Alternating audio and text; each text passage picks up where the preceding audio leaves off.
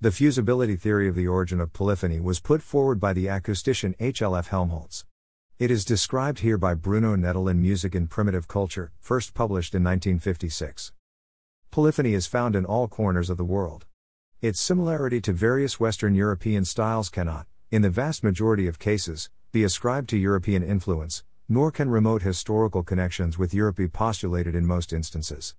The origin of polyphony has been the subject of many debates and literary discussions.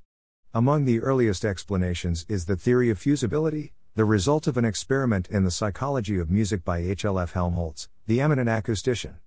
The gist of Helmholtz' theory is that the simpler the mathematical ratio of an interval, the more difficult it is for the human ear to distinguish between the tones of the interval. A great many people cannot distinguish between the tones an octave apart. The ratio of an octave is the simplest, 2:1. The number of people who cannot differentiate the tones of a perfect fifth, whose ratio is 2:3, is somewhat smaller. Fewer still cannot distinguish the perfect fourth, whose ratio is 3:4, and so on for the thirds and seconds.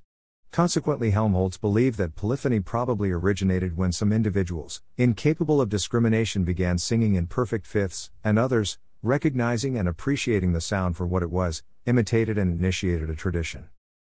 Although the theory of fusibility as such has been validated through experiments, the conclusions concerning polyphony that are based on this theory are probably not justified.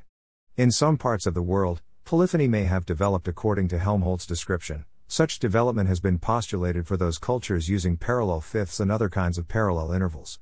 But it does not explain the origin of other types of polyphony. Nettel, Bruno, Music in Primitive Culture, Harvard University Press, Cambridge, Massachusetts, 1969. SBN 674 59007, p.78.